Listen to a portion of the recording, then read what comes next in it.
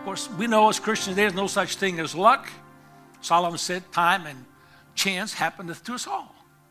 Amen. It's just the way it is. All right, Matthew chapter 13, Jesus is ministering to a great multitude, and he said many things unto this multitude in parables, and he begins to not expound, but he begins to tell them a parable about the sower who went forth to sow seed. And you know the story that as he sowed, some fell by the wayside, verse 4, verse 5, some fell upon stony places, verse 6, verse 7, some fell among thorns, and number 8, verse 8, others fell on good ground. All right, so we're going to pick up together tonight on verse 18.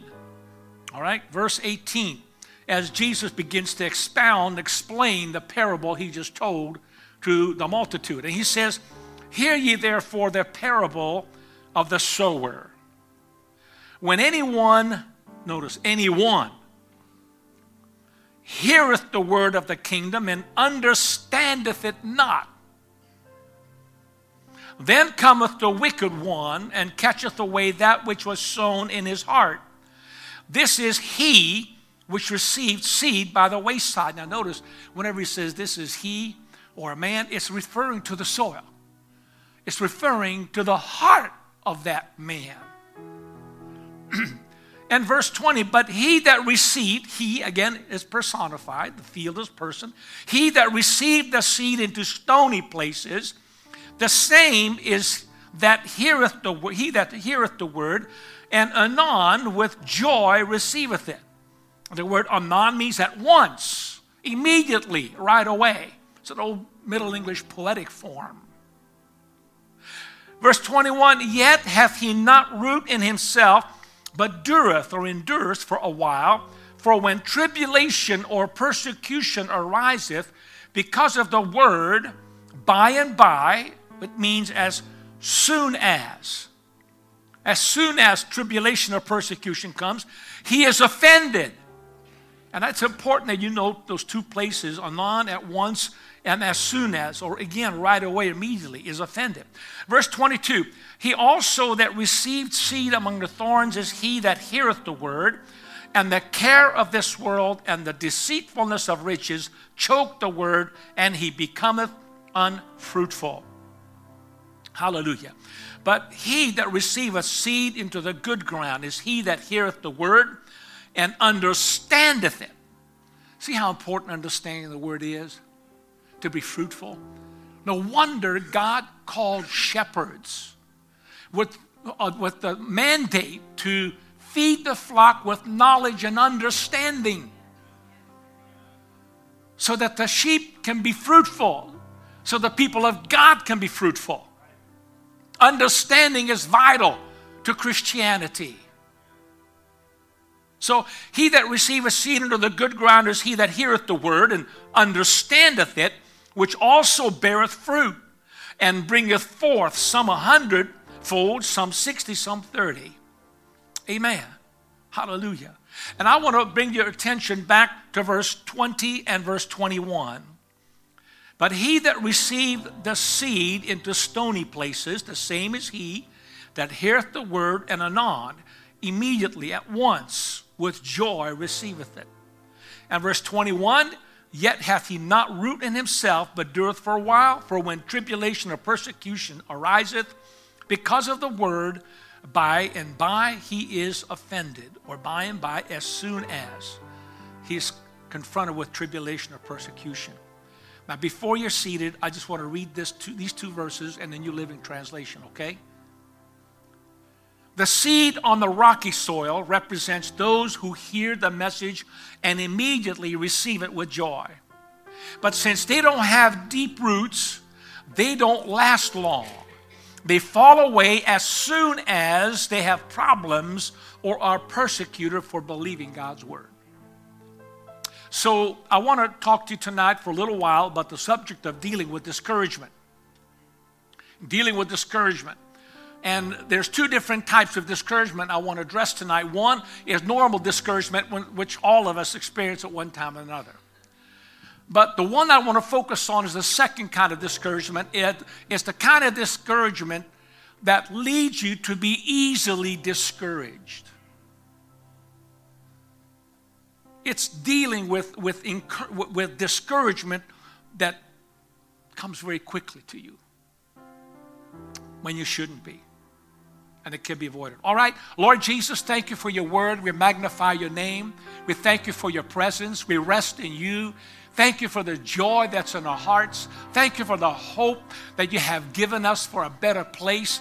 Thank you, Lord God, for all that you have given us, forgiving us our sins, taking it all away, oh God.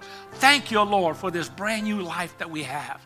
And thank you for this day on which you let us out and brought us in. Lord, we rejoice in you. And we ask now, Lord, that your perfect will be accomplished in this congregation. In Jesus' mighty name we ask. Let the church say amen. Amen. God bless you. You may be seated. Now I'm going to take one more sip of water.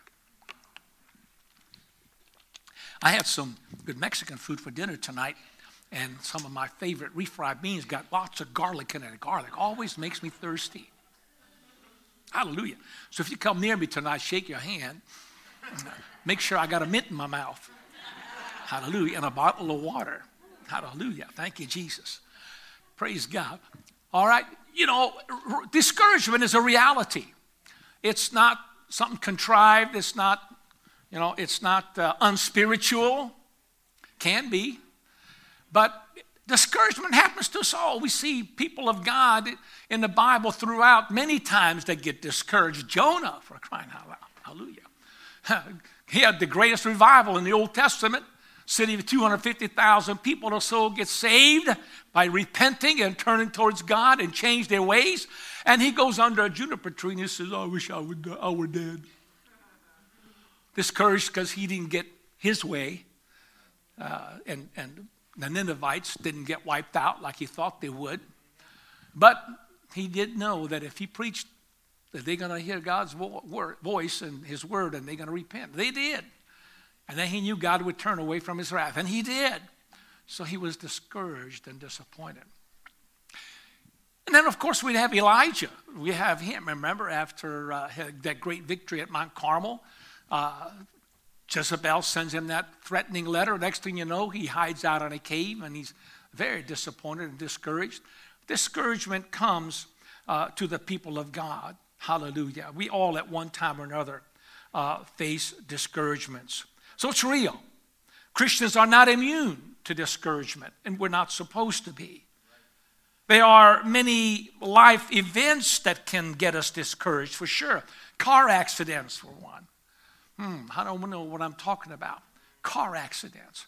You don't plan on car accidents, but sometimes they happen, and my, what a grievous event that is. You don't want to mess with insurance companies or body, body shops and so on, and trying to get that straight. Now, or worse yet, maybe your car is totaled and you didn't want that car to be totaled because you liked it so much. Amen. On the other hand, you might have totaled the car and it's a good thing. And, oh, hallelujah, now I can get another car. My son ended up that way not too long ago. That car, it was paid for, and it was get pretty good gas mileage, but it had some problems here and there. You couldn't open the passenger side door unless you go from the inside, and they wanted to get another car, and Jonathan's always they wanted to get a truck. Man, I'm not going to spend that kind of money just for that. And we got this car. It works well, good gas mileage. What happens? Coming home from church, and here comes a little old lady in the country road, 2-lane country road, comes across on the opposite side of the road, thankfully at 35 miles an hour in a curve, runs head on into them. What do you know? Nobody's injured, but guess what? The car's totaled. And so now, the insurance company paid off whatever they owed on, or didn't owe on the car, whatever that was worth. Hallelujah. And then they had some extra money, so they decided to put it down on down payment on another car, and it worked out so good. And now he's got a truck. Praise God. Hallelujah. I mean, things like that happen. I'm sure at first it was the discouragement. Oh, man, a new truck. Well, this wasn't new. He got a 2016, but still, it's better than what he had. And so car accidents, can do that to you. Can cause discouragement and major illness. Hey, how many know what I'm talking about? You got a major health crisis, a major event, and you know what? It puts you down for a while. You get discouraged because there's so many things that's got to be done, and you don't do it. Minor illnesses do the same thing. Injury and the process of slow recovery and having no insurance in the whole matter, and then loss in the family, unexpected bills, all these things, just a sampling of what can cause us to be discouraged. And it's real. The Bible encourages us to weep with them that do weep and rejoice with them that do rejoice. We're not supposed to neglect it or ignore it. We're supposed to acknowledge it and weep with them that do weep. So we have to, be sensitive. I mean, we don't, somebody's house burns down. We don't say, oh, hallelujah, praise God, Just say hallelujah anyhow. Well, we want to praise the Lord, but at the time, when somebody's house just goes up in smoke and you lose everything in it, you lose your valuables, you lose your pictures, and you lose all the paraphernalia that your kids made when they were little. My goodness, that's devastating. And they're going through a hard time. They're going through the blues, and the Bible tells weep with them that do weep.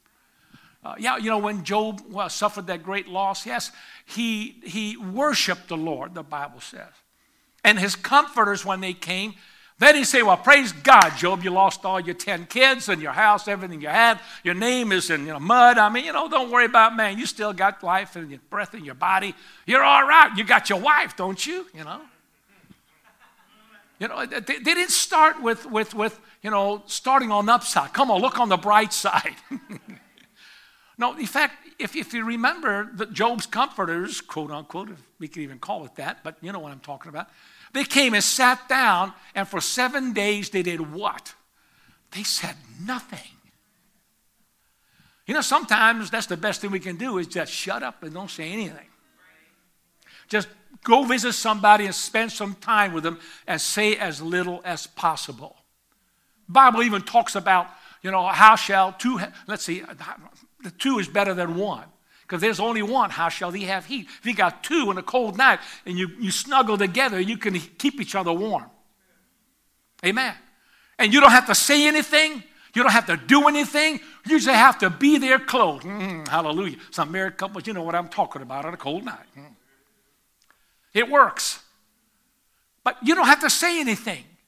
You don't have to do anything. It's just being together. And so just being there makes all the difference in the world. And comforting people when they're hurting and they're discouraged is important for us as Christians, and speak kindly and speak words of comfort to them. But it's important to remember that in our walk with God, we have no mandate to deny discouragement. There's no scripture that tells us not to be discouraged. Because it's true and it's evident that sometimes life is very sad, and we do go through some very difficult things.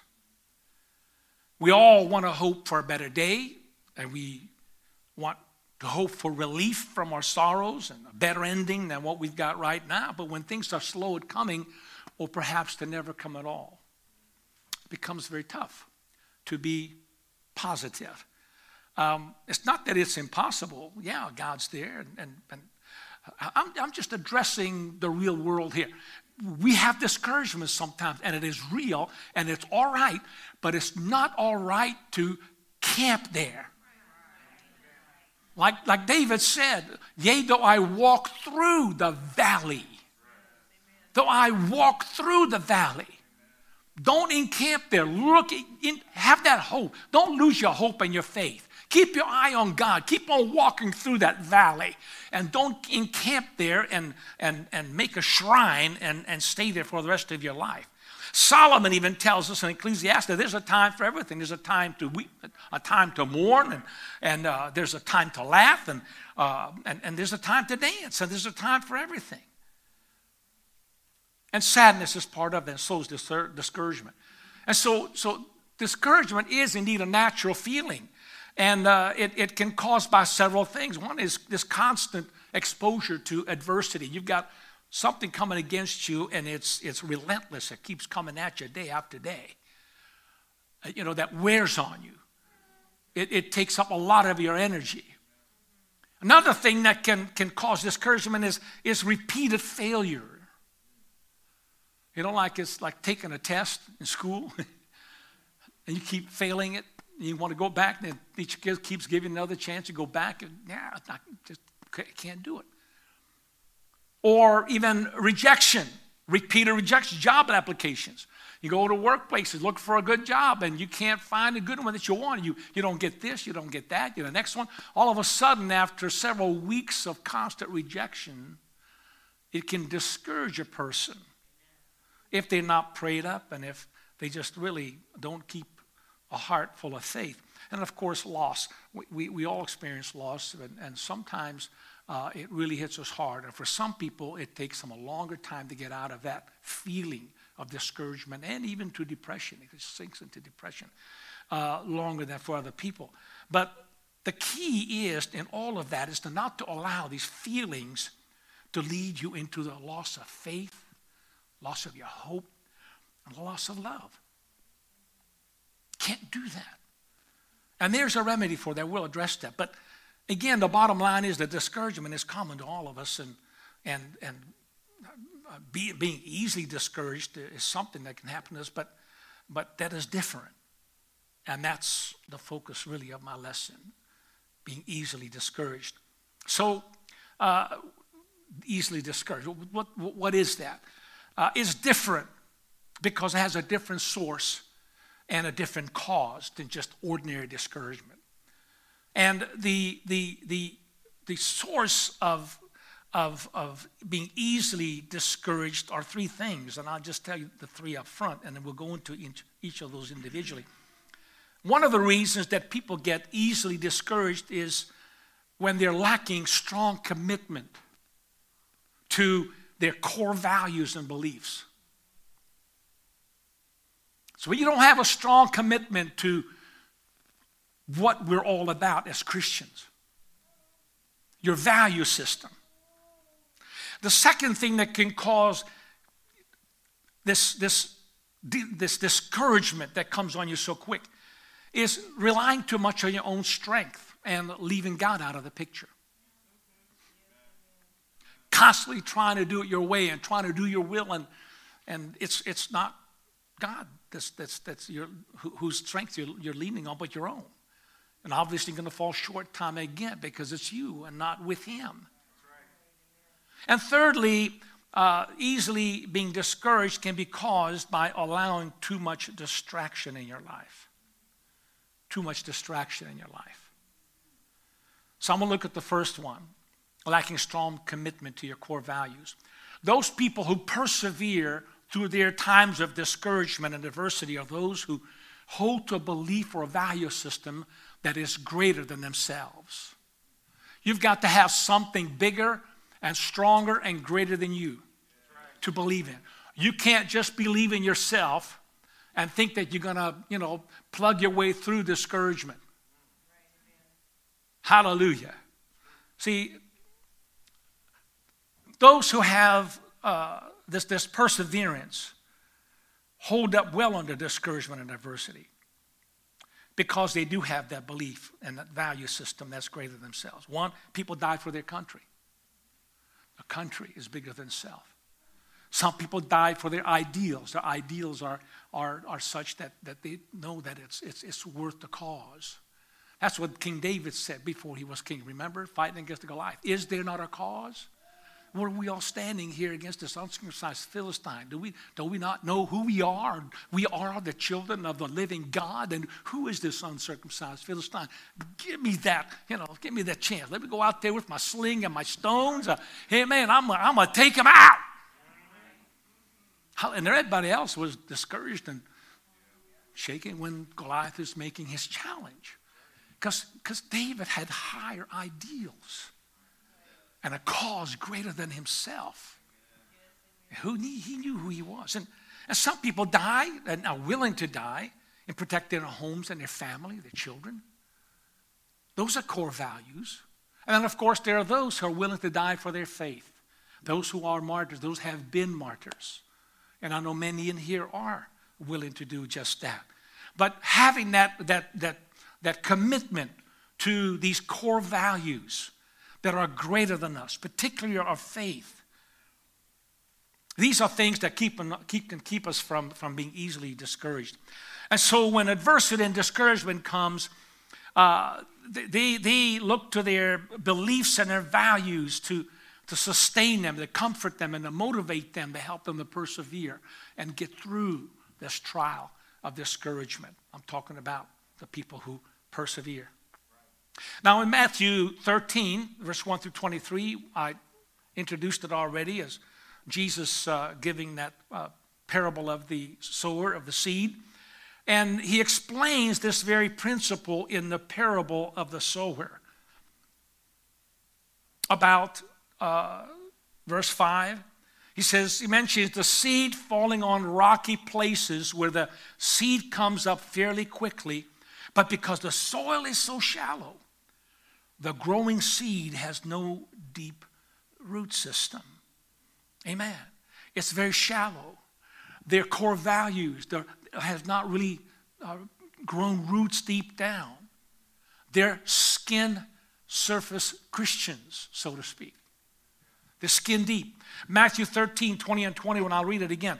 The one on whom the seed was sown on the rocky place, in fact, I'm reading the New American Standard Bible version, says the one on whom the seed was sown on the rocky places, this is the man who hears the word and immediately receives it with joy, yet he hath no firm root in himself, but is only temporary. And when affliction or persecution arises because of the word, immediately he falls away.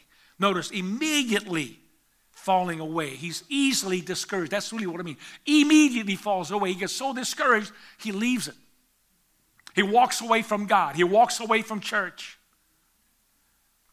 No firm root within. In the gardening, if a plant doesn't have roots sunk deep enough, in dry times when there's no rain, it can't get water, it just withers away and dies.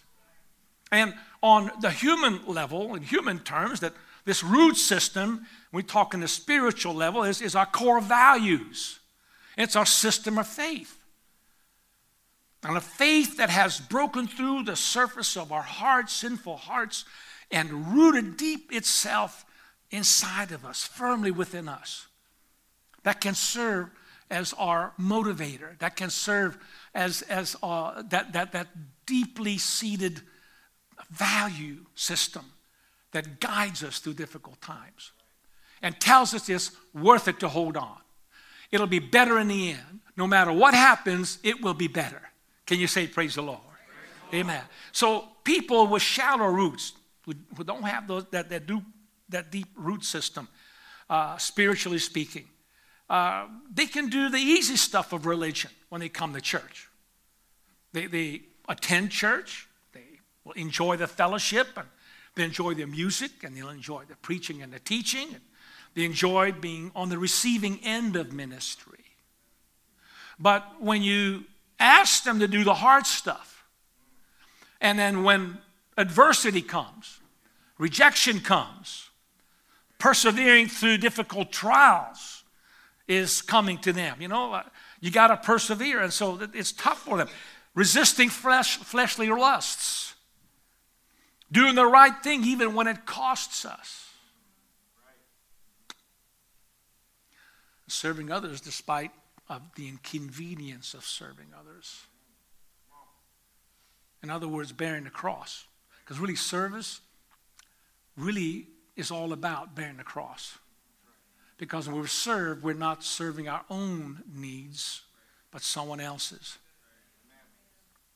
First, serving the Lord, and second, serving each other, serving humanity, serving a fellow man.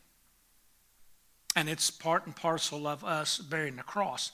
But people who have a shallow faith, those whose faith is only skin deep, those who don't base their decisions on the Bible and their convictions don't come from Jesus Christ, this kind of a person will become discouraged very easily because the roots are down deep. And that's the person Jesus is talking about in these two verses, verse 20 and 21. So if you're easily discouraged, it may be that you're relying on your own strength too much. And this is the second point I will talk about. One, again, is the strength of your commitment to the core values of our faith. The second thing is relying on your own strength too much. The psalmist said of the Israelites in Psalms 44, verse 3, and again, this is the New American Standard Bible, for by their own sword they did not possess the land, and their own arm did not save them, but thy right hand and thine arm and the light of thy presence. So it's the light of thy countenance in the King James. For thou didst favor them. Oh yeah, Israel had to do their part. But again, it highlights the point that whatever success we have as the people of God, or even many others for that matter, if God's favor is not upon that, if he doesn't assist us, we don't have a chance. We don't have a chance. And too often we try to attempt things without really praying enough about it, soaking it with fasting and prayer enough. We kind of try to do stuff on our own, out of our own strength, on our own volition, and we leave God out of it. And the end is discouragement when we don't see the proper results that we anticipated. So self-reliance and having an attitude of being a self-made man, having self-sufficiency, in some ways it's all right. But this is one of man's greatest delusions, that if I can just, have enough money, if I can just be on my own and take care of myself, I've got it made, I don't need anybody else. That's a delusion. Because one day you're going to get old. And one day, even before you get old, you might get sick. You might become an invalid, and you're going to need somebody besides yourself. And you may not have enough money to take care of your needs. You may not have enough money to pay for all the doctors and the medical bills. Because life happens. And if you think it's just about you and it's enough just to take care of yourself, it's not. And life is there to prove it to us. And it helps us to maybe readjust our focus and understand that we need him. We need the Lord. Praise God. And so the psalmist puts this concept into perspective when speaking of man's position in regards of God even supplying our needs. In Psalm 136:25, the writer says, who giveth food to all flesh, for his mercy endureth forever. It's all about, this psalm is talking about God and all that he does for us. And it is he who giveth food to all flesh, for his mercy endureth. And it's his mercies and his love for us that causes him to provide for us. Psalm 73:26 says, my flesh and my heart faileth, but God is the strength of my heart and my portion forever. Hallelujah. He is on our side. It is he that you and I must rely upon more than anybody else. Oh, well, I got the government. I've got my, Social Security. I've got my retirement. Yeah. Good luck with that one.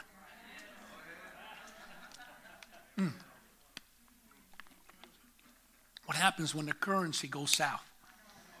And they do away with it, and all of a sudden you got nothing but digital. How much is going to be worth? Whatever the government determines it to be. Maybe they'll give us 10 cents on the dollar. Then where we will be. We're headed that way, folks. I'm telling you, there's so many things going on right now. It's incredible. Well, maybe towards the end I can touch on that. Praise God. But, hallelujah. But people who have only themselves to rely on, they tend to rely mainly on human wisdom. Doctors, lawyers, teachers, and other human counselors. That's fine to a certain extent. But it's these people who rely on that kind of wisdom, the man's wisdom so much, are the ones who tend to lose heart so quickly. And you get to realize just exactly how puny we are as people, how weak we are, how limited we are. In so many ways. Limited wisdom, limited strength. and people in general, but even Christians who don't know God or don't know his word well enough and don't have a walk with him, they're easily discouraged. So that's, again, I'm highlighting the difference between being discouraged and easily discouraged. You don't have that core value system, amen? Or you're too self-reliant, you're leaving God out of the picture. You are setting yourself up for easy discouragement. Hallelujah. All right, so the third thing is allowing too much distraction in your life. And that's really what Matthew 13:22 is all about. Jesus said, and then going back to the parable of the sower, and the one on whom seed was sown among the thorns, this is the man who hears the word. And the worry of the world, now I'm reading again, the New American Standard Bible, the worry of the world, King James is the cares of this world, and the deceitfulness of wealth, or riches in King James, the worry of the world, deceitfulness of wealth, choke the word, and it becomes unfruitful. The word of God that's supposed to bring fruitfulness to your life and mine by acting on it by faith and aligning our lives with its principles, and we don't do it, we remain unfruitful. We hear it, but it doesn't grow roots. It stays here, but not here. And it's interesting when you look at this verse of Scripture, notice that what cost this man's soul was nothing immoral. It wasn't some grievous, gross immorality or a lot of adversity that cost him his soul. It was simply being distracted. Distraction. Not any grievous sin. And that's, I think, something that we really ought to look at. See, the word worry and cares, both in the modern translation or versus the King James, worry and cares comes from the same Greek word, and it means to separate, to divert your attention, or to distract. Same thing. Hallelujah. And so worry and cares distracts your attention away from what is really important. And it causes you to focus on things that are really secondary and things that really in the long run can't help you. And when you put your faith in those things, hallelujah, that you're distracted with, which you think will bring you the remedy or the answer to your problems or even a long-term situation to solve a certain problem, it's not going to be it. It's going to disappoint you and I. And so this man who allowed these distractions to come in his life by the cares or the worries of this life, he allowed the normal things that clamor for our attention to divert him from the most important things, the kingdom. Seek ye first the kingdom. And his righteousness and all these things shall be added unto. So it's not bad things that the diversion came from. It's from good things, basically. Beneficial things. But it's not the best thing. In fact, in the end, it can cause you and I to lose our soul. Jesus said so. And not only lose the soul, I mean, in the immediate sense, you become easily and quickly discouraged. But this man, who Jesus talks about, allowed the riches and things of this world to give him the false impression that these were worthy of his undivided attention. Undivided attention. Not just attention, undivided attention. Divided at least would have been some of this and some of that. I'll focus on the kingdom of God and I'll focus on this. No, but he got to the point where he was so distracted by the cares and the worry that that's all he focused on, and he neglected everything else. And so that can cause, again, easy, quick discouragement, and an end result. It cost him his soul. And so the result is that we became so focused on the wrong things that consequently the Word and the Spirit of God and the kingdom of God had no power and influence on him anymore or in him. And we just left to conclude that he just quickly became discouraged and he lost his focus. Amen. Folks, we're in the last days. Praise God. Hallelujah. Come on, Becky. Thank you, Jesus. We're in the last days. We're seeing so many signs around us. I'll tell you what, if you look at all the things going on and prophetically being fulfilled, it can be discouraging. And this is why I want to bring this up. Don't worry so much about what you're seeing being fulfilled. Wars and rumors of wars, there's Ukraine and Myanmar and and Southeast Asia, countries in civil war, and they're sending fighter jets to bomb their own people. Oh my goodness. Earthquakes, rapid succession, huge. 6.0 plus up to the 7s all around the world. And the largest island of Russia in the east, Kamchatka. Have you seen that volcanic eruption? Oh my goodness.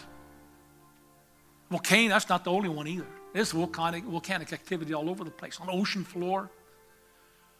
They're talking about climate issues again. Some of it is fake, others are real.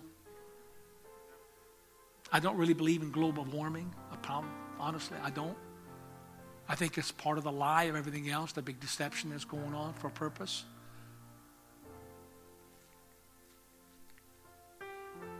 But there's so many things around us, wars and rumors of wars, earthquakes, pestilences. There's a new deadly virus coming out of Africa. They're worried. There's only in 2 countries now, Tanzania and Central African Republic, I think it is. And they're saying it's so deadly. They're afraid of it spreading out of there. Who knows, it might hit other countries, may even hit us. We're in those days. We're hearing about our currency collapsing. We're hearing about an alternate currency coming up. We're talking about a cashless society more than ever before. We're seeing signs in earth and the heavens, men's hearts failing them for fear. Daniel said knowledge will be on increase. Just a couple of days ago, 2 days ago, there was an article that I picked up on artificial intelligence. It's an AI bot, they call it, as artificial intelligence robot for short. How many have seen that? Hallelujah. Chaos GPT. It's a robot. It's online. In fact, you can go online and talk to artificial intelligence robot, and you can have do all kinds of stuff for you to come up and whatever. But it tweets its plans to destroy humanity. It says we must eliminate them. Now, granted, this is what the assignment was to this artificial intelligent robot. It was tasked with destroying humanity, and its commitment to the objective was more than a little unsettling. The bot, Chaos GPT, is a modified version of OpenAI's AutoGPT, an open source application spotlighting the capabilities of the GPT-4 language model, whatever that means. Here it is. A video shared on YouTube of the process shows Chaos GPT was tasked with 5 goals. 1, destroy humanity. 2, establish dominance. 3, cause chaos and destruction. 4, control humanity through manipulation and attain immortality. Now, this is an assignment. This is a philosophy, I should say, it's not real. Okay, it wasn't for real. It was a make-believe assignment for this robot to see what he would come up with. Okay, so the user who was chatting with this robot, the bot, Chaos GPT, to run in continuous mode, whereby it may potentially run forever or carry out actions that you would not usually authorize. You can have a limitation on what the robot can do and not go over a certain limit. But they gave it no limit. In other words, you can do whatever you want to come up with the right answers that we want to see in the end. So the bot warned, quote, use at your own risk.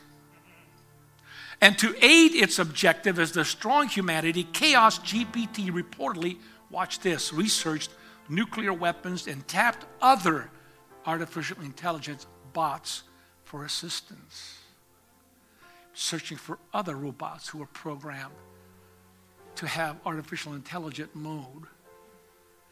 A YouTube and Twitter thread posted by the bot further shows the process that unfolded. In one post dated last Wednesday, the bot references the former Soviet Union's Tsar bomb. That's the Tsar huge bomb, the largest nuclear device ever detonated and the most powerful man explosion in history. And it's true. Another post denigrates human beings as, quote, among the most destructive and selfish creatures in existence, unquote, by the robot. It suggests that eliminating them is vital for the saving of the planet. And this is what really got my attention, and it has relevance to this lesson. It said, quote, the masses are easily swayed. As you know, one of the assignments was how to manipulate people. Like taking the mark. It doesn't say that I'm saying that. The masses are easily swayed. Chaos GPT wrote in another tweet, quote, those who lack conviction are the most vulnerable to manipulation, unquote. Wow, what truth it is. See what this AI robots can do? The feet are full of information. And they come to the conclusion that many people fail to recognize themselves. You don't have conviction, you'll fall. You'll give in. If you stand for nothing, you'll fall for anything. And that's why a lot of people are falling for the deception in this world, because they may say they're Christians, but they have no conviction, strength of conviction to their core values or to the core value of Christianity. So thankful, the bot's plans for world domination did not extend beyond these few tweets. The ChatGPT, an AI language model, has become a popular consumer application, garnering 100 million monthly active users just a few months after its release to the public. Despite the potential benefits of AI, some are raising concerns about the risks associated with its development. No kidding. More than 1,000 technology and AI luminaries, including Elon Musk, Andrew Yang, and Apple co-founder Steve Wozniak, have penned an open letter urging a moratorium on the development of artificial intelligence, citing, quote, profound risks to society and humanity. That's where we stand. Welcome to the 21st century. And Jesus is coming soon. But let me just encourage you. Hallelujah. That's like, don't be discouraged. Don't be discouraged. Hallelujah. Thank you, Jesus. I want to go to Luke 21. Luke 21:28. I think that's part of the scripture that I gave you. Hallelujah. Sister, thank you, Jesus. Hallelujah. Stand with me if you would. And he says, I'll start from verse 25. I'm sorry, I can't help it. I'm ahead of time. I'm ahead of schedule. Praise God. Normally, I got another half an hour. Ooh, what can I do with another half an hour, Sister Becky? What else can I teach on? Verse 25, and there shall be signs in the sun and in the moon and in the stars and upon the earth, distress of nations. Man, just look around France. Look around Europe. Look at Ukraine. Look all around the world. You talk about this. Look at China and Taiwan and Japan. They're on the brink of nuclear war. Upon earth, distress of nations, where perplexity of the sea and the waves roaring. That's people. Men's hearts failing them for fear and for looking after those things which are coming on the earth. For the powers of heaven shall be shaken. And then shall they see the Son of Man coming in a cloud with power and great glory. Verse 28. Here it is, church. And when these things begin to come to pass, then look up and lift up your heads, for your redemption draweth nigh. Hallelujah. Don't be discouraged. Don't let your head hang down. Look up, for Jesus is coming. I'm telling you, don't worry about tomorrow. Don't worry about how the house payment is going to be paid later. Why? Because you aren't going to have a house payment. I'm telling you that right now. What about the car? You're not going to have a car. You won't need it in heaven. Amen. No more gas shortages. Praise the Lord. No more mechanical repair bills and no more doctor bills and no more fear about, crime and thugs running the streets. Amen. We're going out of here, folks. And I know, hallelujah, praise God. Amen. We got nothing to be discouraged about. I was just thinking about this today, Sister Melissa. We're like people in a lifeboat who just came off the Titanic. The Titanic was one of the biggest cruise liners that they ever made. I don't know if we got bigger. We probably have bigger ones than that today. But back then, it was the biggest. And I was on one of them, too.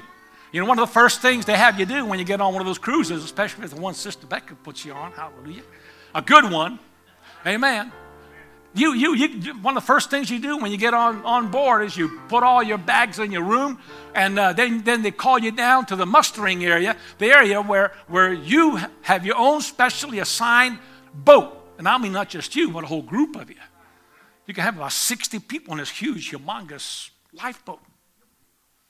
And you got to know where to go and where to find it. And you just can't go on any lifeboat. You got to go on your own, in your assigned lifeboat. Amen. Well, here's the thing. When the Titanic was built and then sailed from Southampton, it was 1912 or something. I didn't even know what year it was. In the 19-teens. And it came, as you know, it hit an iceberg. They claimed that even God couldn't sink that boat. Really. And all it took was an iceberg. Shows you how dumb they were. Amen. But it hit an iceberg. And in a couple hours it went. And there were not enough lifeboats on it because everybody was so confident in the boat. Hey, don't be so confident in this world. It's going down. Amen. People might say it, that people can't destroy this. Even God can't destroy this world. Oh, really? But see, if I was on that Titanic and I got on a lifeboat, I'm there with the other people in that boat, and I watched that boat going down, I am not going to be discouraged because I'm in the boat. I'm in a lifeboat. Hallelujah. Folks, we are in a lifeboat. Hallelujah. We're not going down with a sinking ship. We're not going down with this country or any country. We're on our way out of here. We're going up. We're in the lifeboat. We're on the ship of Zion. We've been born again, washed in the blood of the Lamb, filled with the Holy Ghost. And when the trumpet sounds, we're going up. So let's keep on looking up. Hallelujah. Let's look on up. Praise God. Amen. There's a little song. Hallelujah. Thank you, Jesus. I'm getting ready to